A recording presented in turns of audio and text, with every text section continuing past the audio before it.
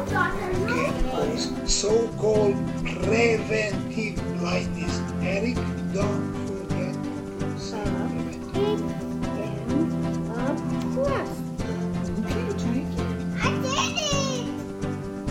Med Family is a show about a family journeying through medical school with kids and navigating married life.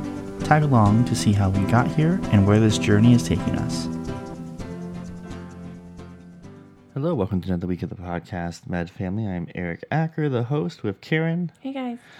So we are going to talk one of those quick topics today, but I think we'll just do a quick update on what's been going on this week. I don't think we're going to talk about the news that we just were reading about until it's set in stone. But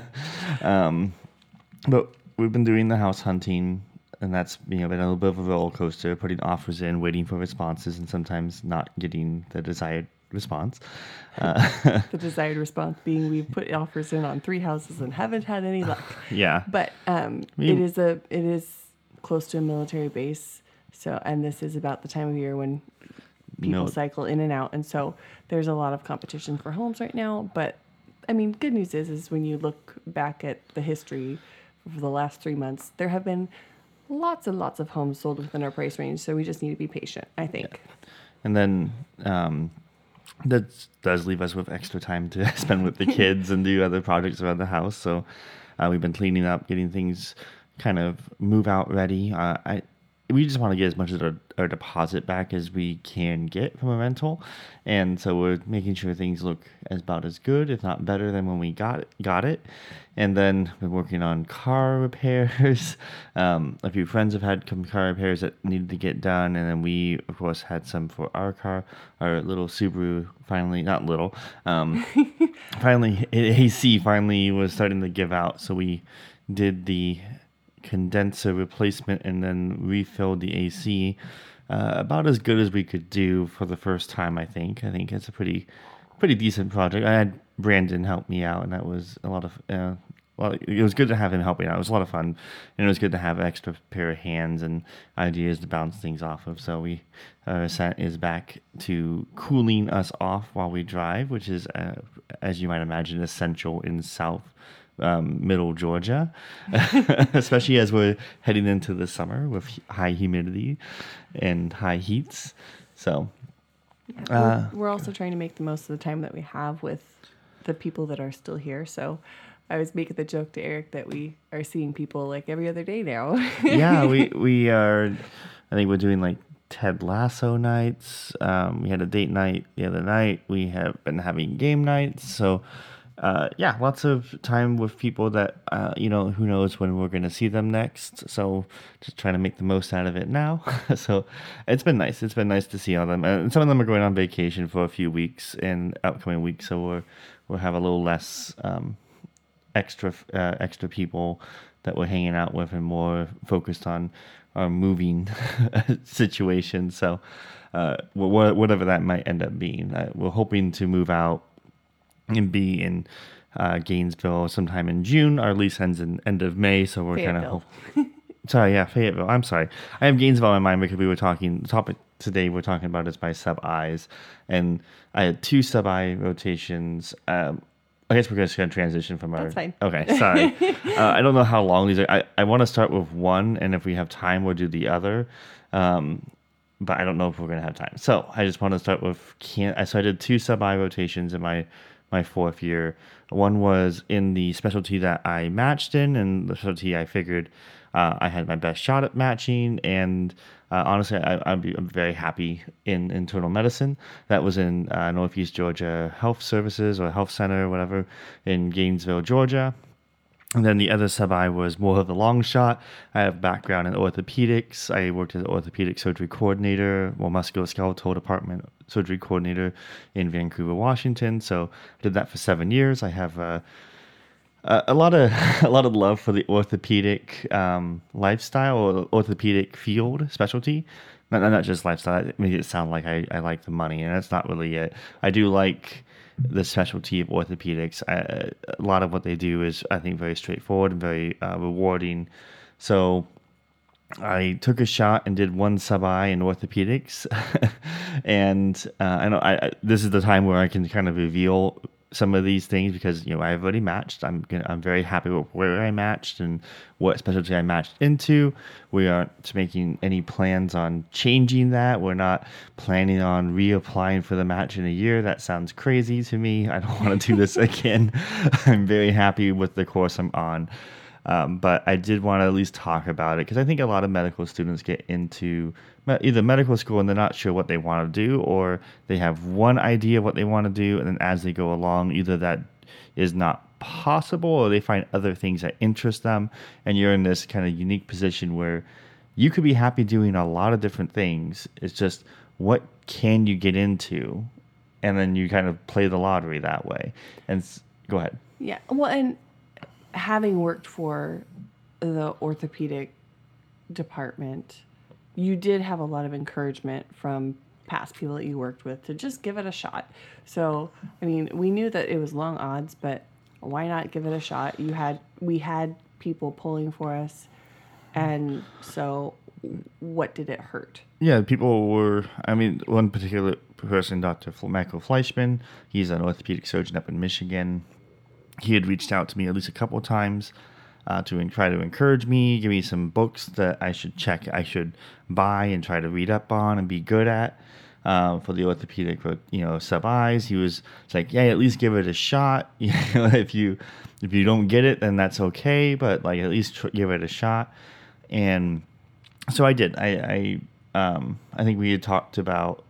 I guess I'm going to focus a little bit on orthopedics and then Kansas City, but we were trying to get a spot up in Detroit, Michigan. I can't remember the program's name off the top of my head. We were trying to get a sub-I out there, and that was the one that Dr. Michael Fleischman had a connection with. He was a resident with that program. A lot of back and forth, a lot of conversations between the program coordinator, program director, and even Dr. Michael Fleischman reaching out to the program director to try to push things along on my behalf. Didn't end up working out. They didn't want to sign any new contracts with any new schools or anything like that. So that didn't work out. That was my planned sub-I rotation in orthopedics. And so I ended up changing gears and looking at on a whim Clinician Nexus and trying to see, okay, are there any orthopedic sub-I rotations out there at all that you can do as a fourth-year medical student? And Kansas City popped up. It was, I think, HCA Kansas City, and it's an orthopedic residency program, of course, associated, and they had a sub-I for 4 weeks. So I applied for it. They just accepted me, which now looking back at it, a lot of these these things are kind of automatic or pretty easy. They'll accept just about anyone. They give anyone doing a sub-I out there or a 4-year elective. So you just apply, you fill out the documentation. Other programs are different, of course, and they have some other criteria. So, of course, when you're looking at Clinician Nexus, you're going to have to kind of look at the program a little bit closer and see if they have any prerequisites for you to be a fourth-year elective out there. But anyway, we scheduled it. Then we went and set about trying to figure out how we were going to where I was going to stay and figure out how we were going to make that more of an economical decision.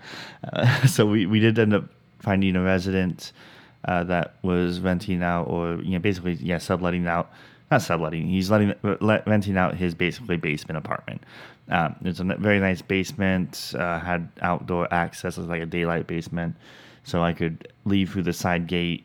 Enter the door and have the whole place to myself. There's like a microwave and a bathroom, no oven or anything like that. So you just had to plan accordingly your meals for that matter. And his family lived in the house above. So that was a great deal. The price was pretty reasonable. I think we were pricing like hotels. It was like $1,200 or something like that for a hotel for the 4 weeks. Maybe more. And this particular resident, Dr. Brandon Wynn, just phenomenal. Like the price was very reasonable, and I'm very grateful for him. I'm going about this in kind of a weird way because of like the Kansas City rotation. Reflecting on it after the fact. You could probably go back and listen to the 4 weeks of podcasts that we put out. Me and Karen tried doing a virtual podcast. Like we would log in through a intermediary service and record it and then publish it. The audio quality probably wasn't great in all those ones. And I'm not sure exactly what we discussed, and because we were trying to be a little bit more careful about how we worded things, of course, because we didn't want to offend anyone on accident and then ruin a shot at a program or that we were trying to give the best foot forward on. So you can go back and listen to those 4 weeks if you want, but. Looking back and reflecting on that rotation, like there are things I would definitely do differently. There were things that were very frustrating for me because I had come off of the 4 weeks at Northeast Georgia, Gainesville on a sub-I rotation, and this one was a 4th-year elective. And I'm trying to emphasize that because how you behave on it is somewhat different, and what is expected of you is somewhat different. The basic punchline is always the same. They are assessing you and your knowledge and seeing how well of a good fit you are for their program. Now, my impression of orthopedics is that it is very, it's a very different mentality and a very different personality type. I'm not going to say like they're all the same. They're all gym rats or anything like that. And granted, there's quite a few of them that hit the gym, and there's some funny stories about them. I think the funniest story I heard from the residents was that they went to an event where they had dinner at a nice restaurant, so they were all dressed up, but they all parked at a gym parking lot. And on their way out, they realized, we need to either pay for our parking or get it validated at the gym. And so they went to the gym and said, hey, can we maybe try out the gym tonight and then get our parking validated? And they said, sure. So in their nice dress clothes, a bunch of these residents were working out in the gym right after a fancy dinner just so they can get their parking validated. Like it's a little different. Like it's a different mentality. Another, I think, kind of interesting insight into them was an exchange. We were doing rounds with one of the doctors and at a research hospital, and she was commenting that the rounds were going so long that it felt like internal medicine rounds. And I jokingly pulled out my stethoscope that was in my pocket and said, hey, if you really want to complete the picture, here's a stethoscope. And she said, get that thing away from me. There's a joke in orthopedics that when you match in orthopedics, you cut your stethoscope in half and you don't ever use it again. And I don't know if that's necessarily untrue. I mean, they have rotation. They have like certain rotations where I'm sure a stethoscope would be helpful, but they're not dumb. Like none of these orthopedic doctors or residents are dumb by any means necessary. Like they are smart. They got great board scores. They just don't use a stethoscope anymore. Go ahead. I feel like this rotation was different for Eric in several ways. The first being the pace and what was expected of him. So what was expected of him in Northeast Georgia, like he was waking up at about 4 and he wasn't getting off and back until 6, 7, 8 o'clock at night. And then I would have an assignment of some kind of something to look up. Now it's been until like 9, 10, 11 o'clock at night doing that before I'd fall asleep. Right. Whereas in Kansas City, like they had a call each week. They determined what their schedule was. And a lot of times Eric would have half day, if that, following a doctor. And he wasn't expected to do anything. He was more there to observe than to interact. And yeah, he got pimped for questions a little bit, which if you are wanting to go into orthopedics, Eric was given several resources after the fact that he should have it's one of those frustrating things, yes. So, and I'm putting you on the spot. Do you remember those resources, or should I post them on Instagram? So yeah, they had 101 questions. It was like pocket pimped. I think it was like 100 pocket pimped orthopedics, like 101 questions you'll be asked on an orthopedic rotation. And then there was Student to Stud. It's a YouTube video series. and it kind of there's a whole bunch of different videos you can watch to get familiarized with how in orthopedic rounds or how they will look at X-ray or imaging or a fracture, anything like that, and assess what's the next course of action for that patient and treatment, what things they need to think about and consider, like patient's mobility level, patient's age, fragility, all those things. And of course, patient stability, like are they stable or are they unstable? There's lots of things that they consider, and that video series is just very helpful, kind of paints a good picture for you to go, okay, now I'm clued in on this. There was also a fracture book off the top of my head. Hold on one second. I might actually have this under the desk. This is a book that Dr. Michael Fleischman, the Handbook of Fractures. It is also very awesome. It's very good, very detailed oriented. Talks about all the different fractures in the body and treatments and the approach that you should be considered, classifications, etc. Now, looking back at it, the rotation, there's part of me that could be like, you hit yourself on the head and say you're an idiot.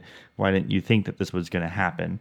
And there's a part of me that kind of goes, why wasn't I warned that this would happen? So there's a very big difference between orthopedics and internal medicine, sub-I and fourth year elective, and that is essentially in the and Karen mentioned this, is that in the sub-I in internal medicine, you're given patients, you follow them, you round on them, you present them, you develop treatment plans, and you're relatively responsible. Granted, there are other residents, interns, and third years and attendings that all are following the same patients, but you feel like you have a little bit more ownership of your work. You are involved. They expect you to go and see the patient on your own. You do not need someone holding your hand. You can do physical exams. You can do a whole bunch of stuff. You can't order anything, of course. You can't give nurses orders or anything like that. Don't screw with someone else's plan.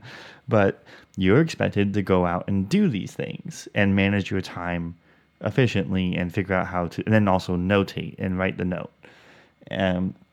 So that's the internal medicine sub-I. The orthopedic sub-I, like Karen said, is, well, we had the entire schedule for all the orthopedic surgeons for the week, and we would meet on Sunday night over Zoom and then just kind of divvy up who wants to be with Dr. Black today, who wants to be with Dr. Barnhill, who wants to be with, they have 2 surgeries this day. And then, of course, with this particular residency, they had I think North Kansas City Hospital. They went to multiple hospitals, like Research, North Kansas City, and then Overland, I think.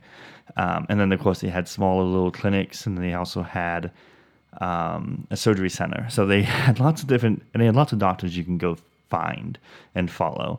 But North Kansas City had a bulk majority of surgical cases going on that we were not allowed to participate in unless you were a Kansas City University medical student. If you weren't, then you couldn't go to those locations, and so you were kind of boxed out of probably 30% of the cases that day. In some cases, it was more. And so you were fighting for, like, okay, well, I'll do the first 2 cases in the morning, you can do the last 2 cases in the afternoon, and that's kind of how we divvied up things. And of course, nobody wanted to do clinic. So, clinic was always the last bit. And then, of course, there was the trauma surgeons who were on call. And then, like, oh, well, I'll do call with this Dr. Black, or I'll do call with Dr. Kessler. So if anything unique or exotic comes in, you come in with the resident to scrub in for a case. And that's all very well and good. But, like, when you show up, of course, you're with you're going to go to a doctor's office or OR. And this is a residency program, so you're going to have at least 1, if not 2, different residents in that OR who need to learn. And this was, I think, when did we deal? Like September? I felt like it was either August or September. I think it was like September. Yeah, I think it was. Yeah. Or it was like middle of September, because I got back and started radiology. Right, and then Evie was born. So it worked out. It was a little close, but it worked out. So the interns were relatively new. They started July. So they had July, August, 2.5 months, 3 months. And so the interns really needed to learn. They had 3rd years, 4th years, and 5th years. So you have lots of years of residents there all scrubbed into a case. So when you're the med student, like, you get to scrub it, and that's kind of exciting if you hadn't done it a whole lot in your 3rd year. But now when you're in your 4th year, you've done a lot of surgical scrub-ins, and then you just sit in the corner. And so it didn't take me very long to learn that, like, certain cases, certain doctors, certain locations were just not advantageous. Like, people would want to be there because the doctor was interesting, or the doctor was relatively higher up in the food chain of the program. And I ended up choosing areas where I knew that the attending would I knew I was with a resident that was a little bit higher up, like a 4th or 5th year resident, so that the attending would probably leave that resident alone and let the resident do the case by themselves. And so, like, I would have more hands-on time working with the resident on a case. Like, if there was I forget the city off the top of my head, but there was a city a little north of Kansas City that they would go out to. It was like a 45-minute drive and I lived in North Kansas. I was staying in North Kansas City, so it was a 45-minute drive from North Kansas City.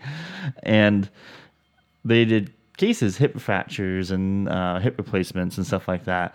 But I was with an attending and like a 4th and 5th year resident. They're about ready to graduate. They've had a lot of experience, and the attending is very confident with them. So oftentimes the attending would either just show up for the timeout and then leave and go do some clinic patients, or he would just not be really involved at all. And so that gave me an opportunity to be completely scrubbed in and be more of assistant. So I chose those opportunities over others.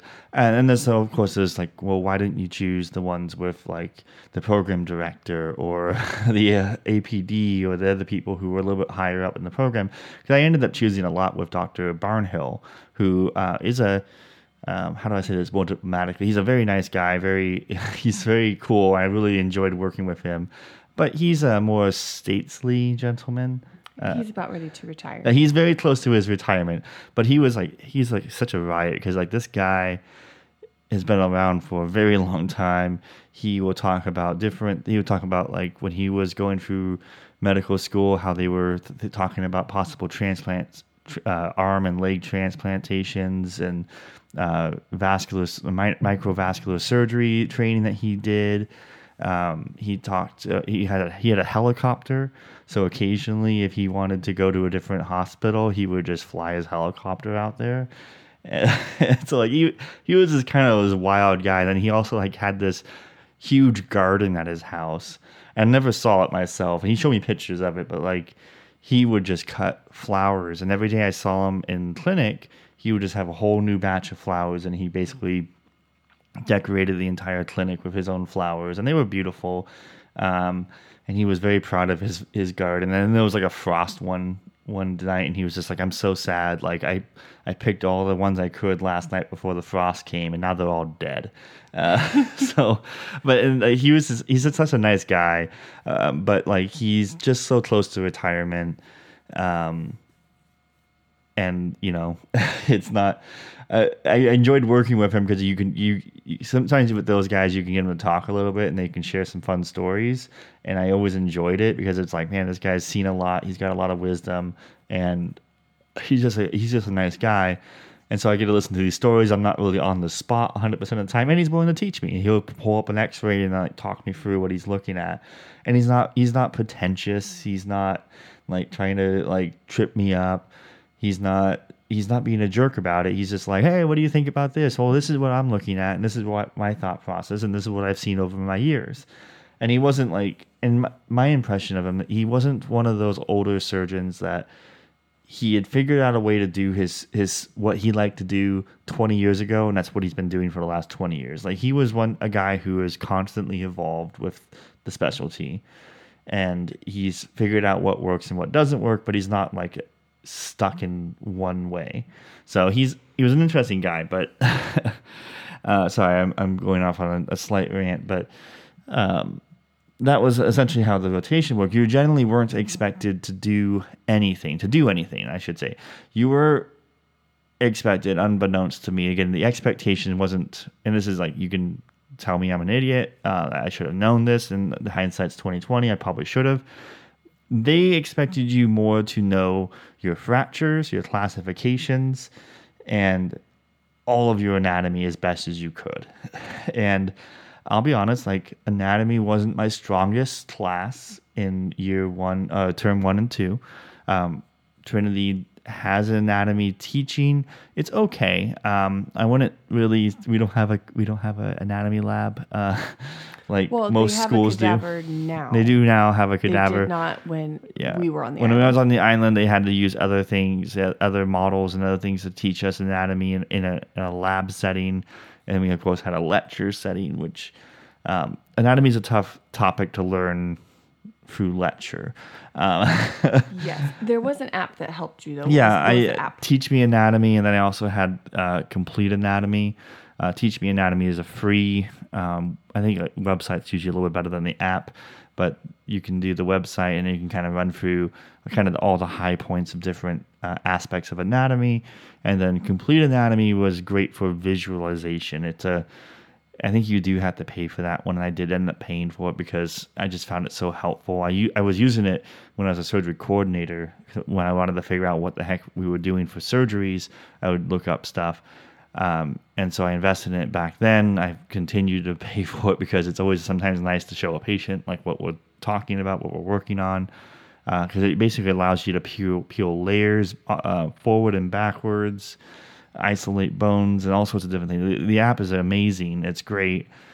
And so that was one way I kind of learned anatomy, is just going through and visualizing it, because sometimes like a lot of anatomy is spatial memory. Is like what is next to what is going to where. And it's not just like reading the book and, a paragraph of someone telling you about it. You kind of have to see it, especially how some of the questions are worded, where it's like, oh, so you get pierced in the anterior wrist. What nerve is in danger in the midline of that? It's like, oh, you have to know what's next to what. Like, you just have to know what's there. You can't just memorize it. Yeah. So if you are wanting to go for orthopedic surgery, those book resources are great for you. The anatomy app is great. The video. Prepare before you go, and then just kind of be prepared to be pimped a little bit. And then I think a lot of it is kind of social and a little bit that's essentially the structure, is that they want to see how you behave and how you fit in with their quote and unquote, and I'm probably too old to say this, but vibe. Like, what is the vibe of the program? Do you fit that vibe? And that's why I think sometimes orthopedics gets hit with it's a boys club or a bro group, because they all want people who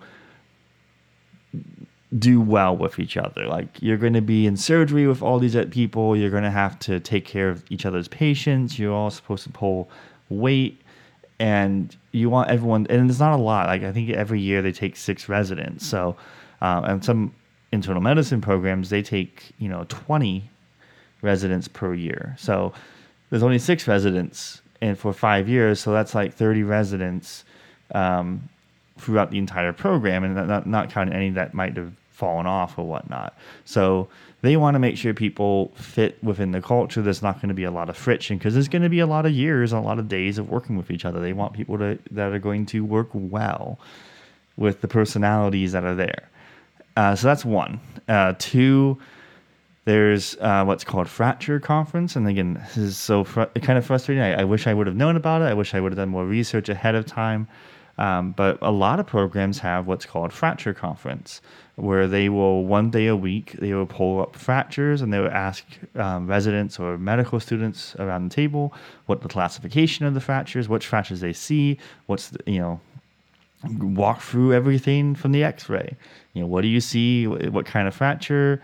Everything. I know I'm kind of breezing over it because I don't totally remember everything, but it was an important morning call. Every resident basically logged in for it. Why I mention it to you now is that a lot of programs do it, and they also they do it a lot of times virtually as well. They have like everyone meet in one conference room, but they also have virtual conference rooms, so you can Zoom in and participate or at least observe. And so the attendees who are also in different locations can also be a part of the fracture conference as well.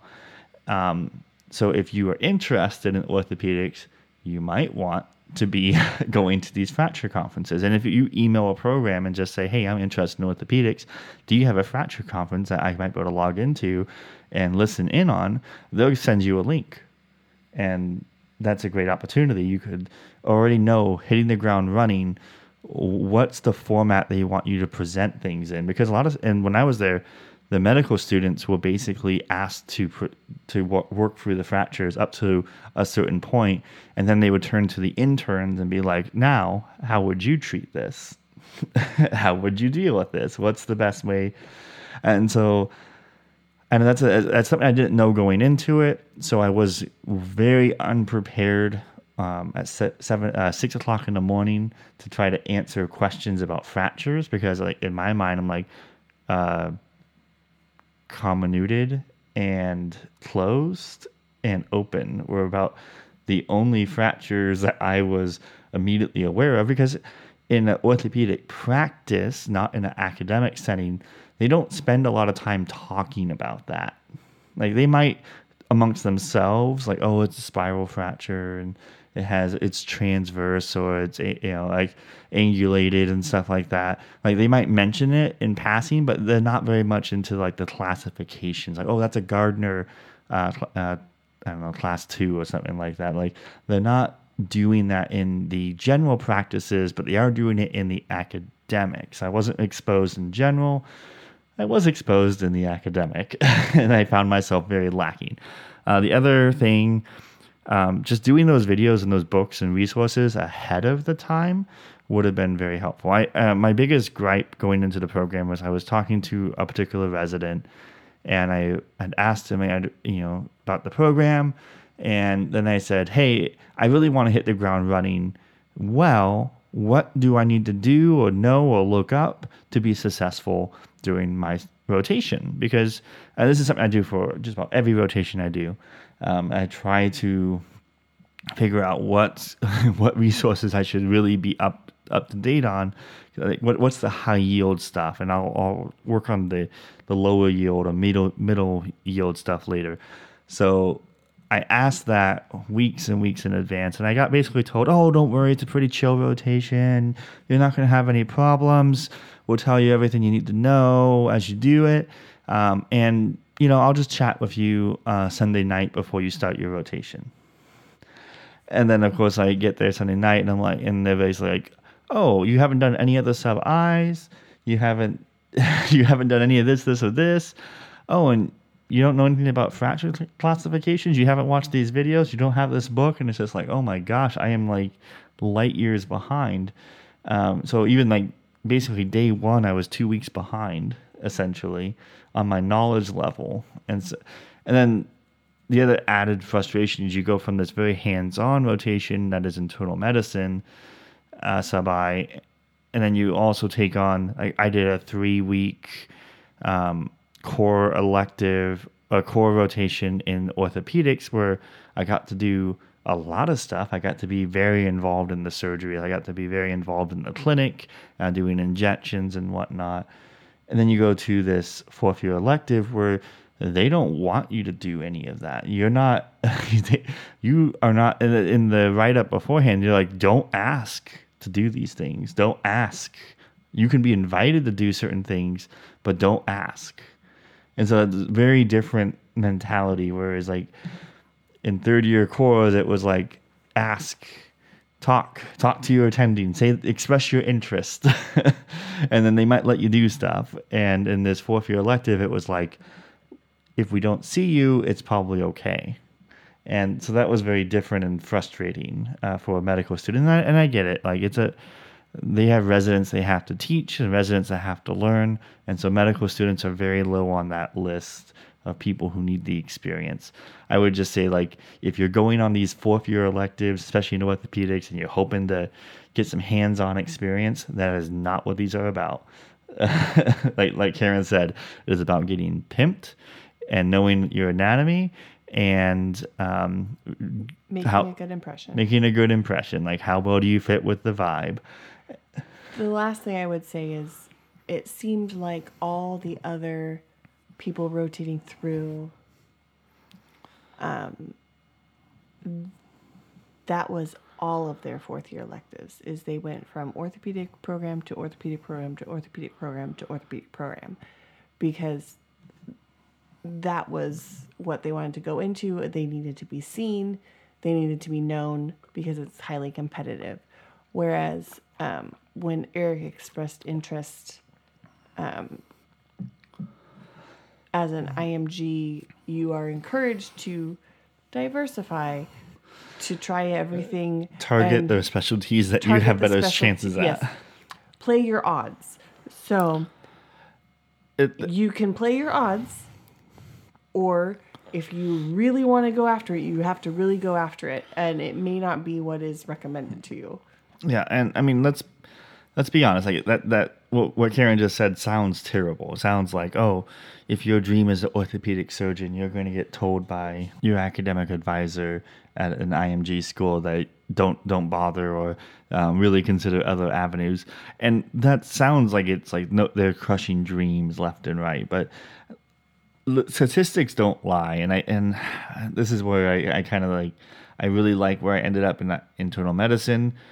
If I matched in orthopedics, would I be happy? Of course, but I'm also happy matching internal medicine. But let's be honest, like the NRMP statistics for how many IMGs who applied, it's US IMGs and non-US IMGs who apply in orthopedics, 8 matched.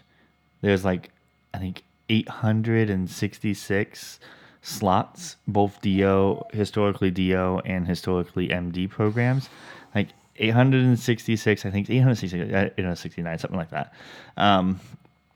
Only 8 IMGs matched.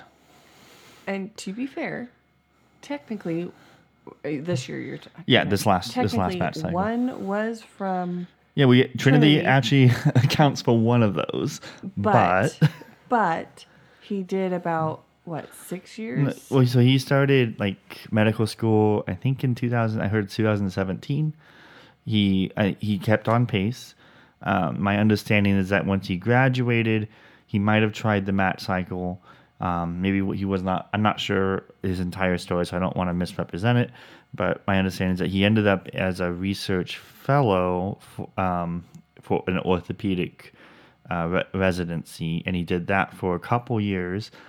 2 to 3 years from what I can glean from the timeline.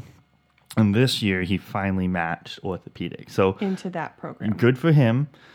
He matched, and that's awesome. He put in a lot of effort, a lot of commitment. I'll be honest, I'm 34, close to 35 years old. Orthopedics is a 5-year residency if you don't include any fellowship at the end. I do not have an extra 2 to 3 years to spend as a research fellow, which I'm not even sure how much that makes, to tack on 5 to 6 more years on the end of that before I can start being a productive member of society. So that just really was not a pathway course that I think was tenable for me. And that doesn't mean we didn't apply orthopedics. We didn't apply with the same rigor as we did internal medicine, just for this very simple fact, for many, many reasons. But I mean, we thought we would give it a shot, but realistically speaking, we were about 99.8% sure that we were going to match in internal medicine. Yeah. And that was where we put most of our effort. But with the encouragement from the doctors that Eric used to work with, and just kind of seeing him struggle with the decision of what to apply to, we figured, what is the harm?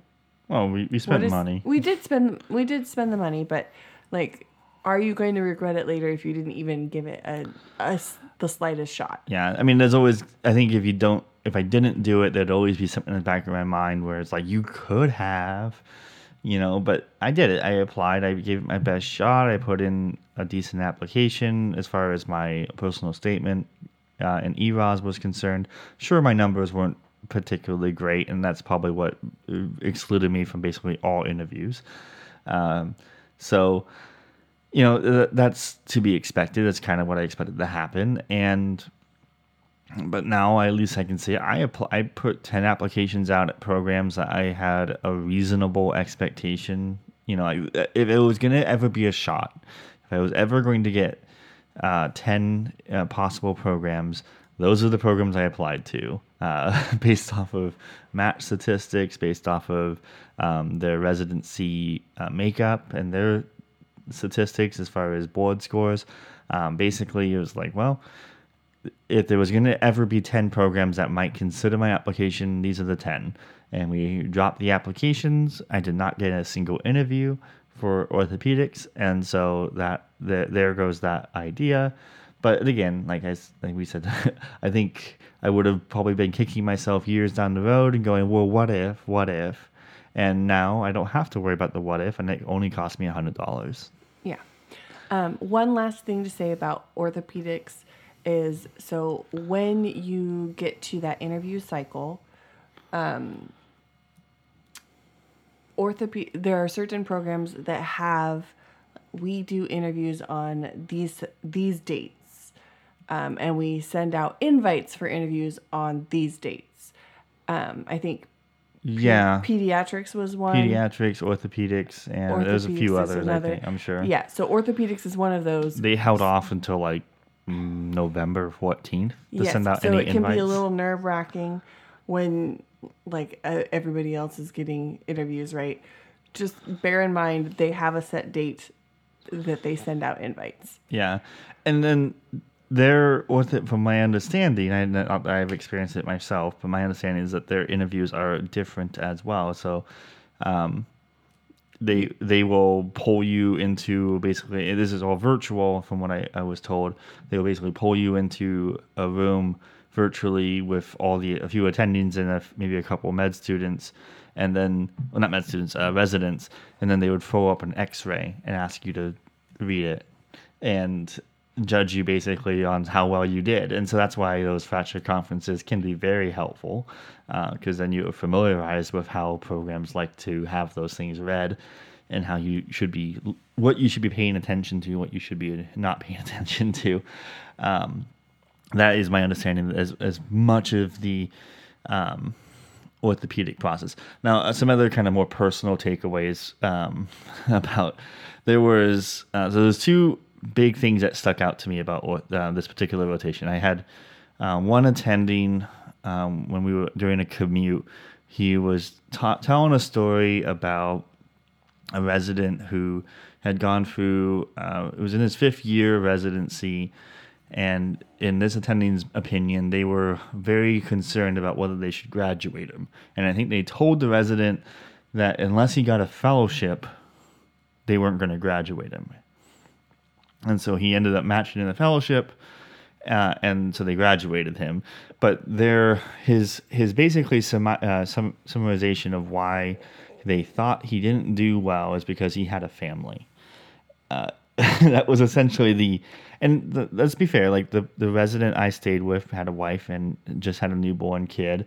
I'm sure there were other residents out there who, I'm not sure, I didn't meet all the residents, so I'm not sure if all the residents, any of the other residents had kids, but it was mostly single or like just newly married or something like that. No, most of the residents didn't have kids. Maybe one or two did. But the implication from the attending was basically kids and family equals subpar resident that isn't able to perform or isn't able to, and he essentially said, he wasn't able to put as much effort into studying. He wasn't his technique wasn't very good because he just lacked the time and ability to basically do that as well as the other residents.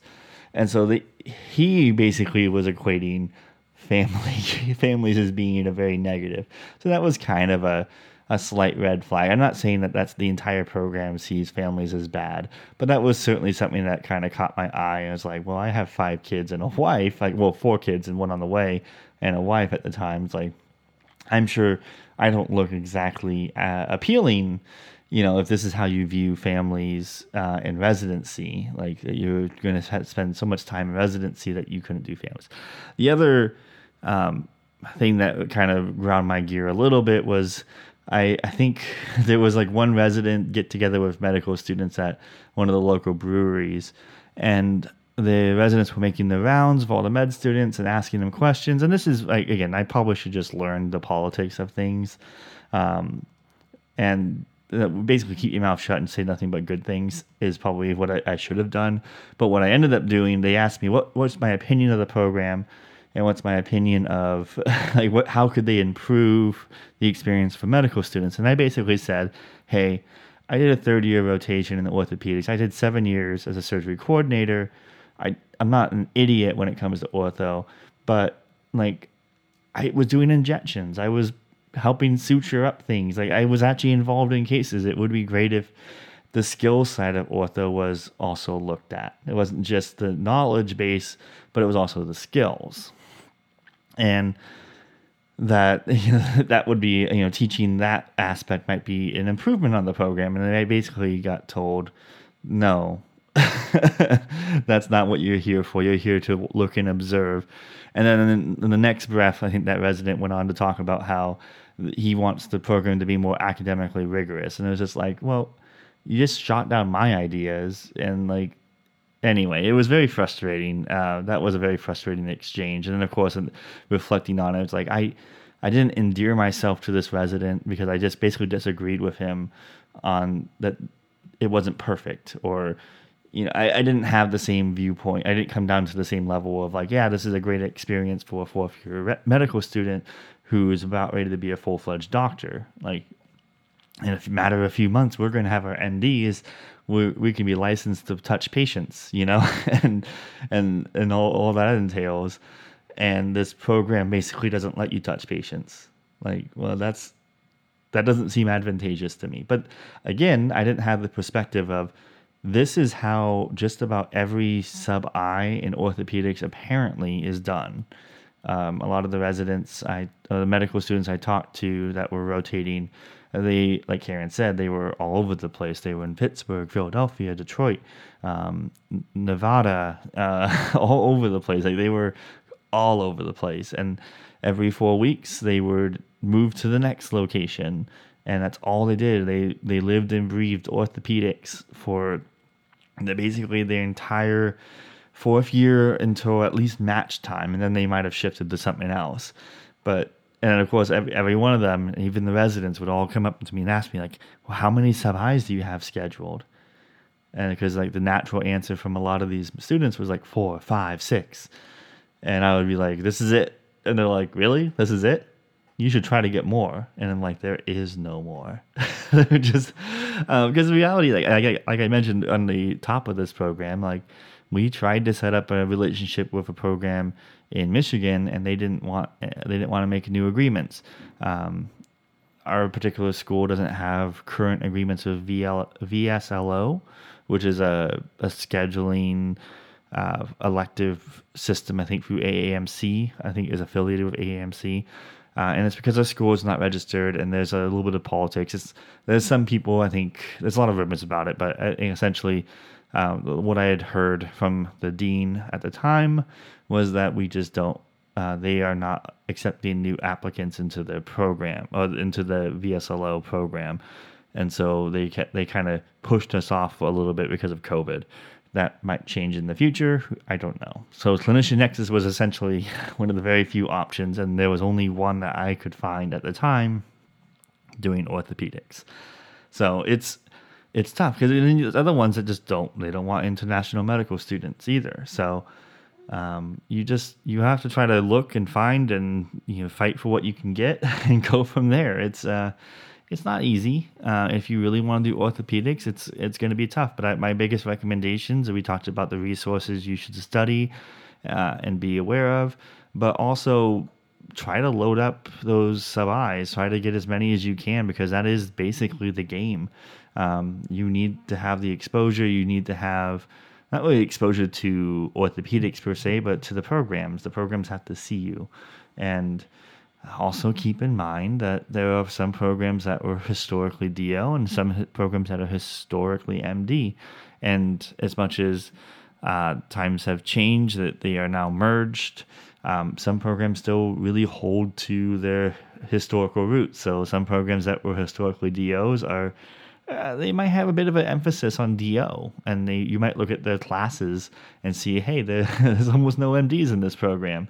And then the flip is true. I mean, I think the math statistics also showed like MDs ran away with orthopedics. Like I think it was less than 100, maybe a little bit more than 100 DOs ended up in orthopedics. And I think the match statistics, like it was basically a 1-to-1 ratio of applicants. So like MDs really kind of cleaned up on orthopedics. So yeah. So hopefully that is helpful. We went a little long on ortho, and so we're not going to get to Gainesville today. Yeah, 8-year-olds waking up. So I figured it is. We'll talk about the Gainesville rotation next week, and then I think the podcast after that will talk about our rank list and why we ranked programs the way we did. Yeah, so we have some more topics that we're going to keep going. That way you don't have to keep hearing about how many boxes we packaged up today and my door dashing experiences. And hey, I saw the guy answered the door in his boxer. That was a first for me. So anyway, you don't want to hear all that stuff. As usual, if you want to follow our podcast, any of the major podcasting streaming sites, Apple Podcasts, Amazon, Spotify, etc., we are all on those. If you're able to rate us, that would always help. And then, of course, if you have any questions or if you just want to follow us on Instagram, it's MedFamilyMD. And we will talk to you guys next week.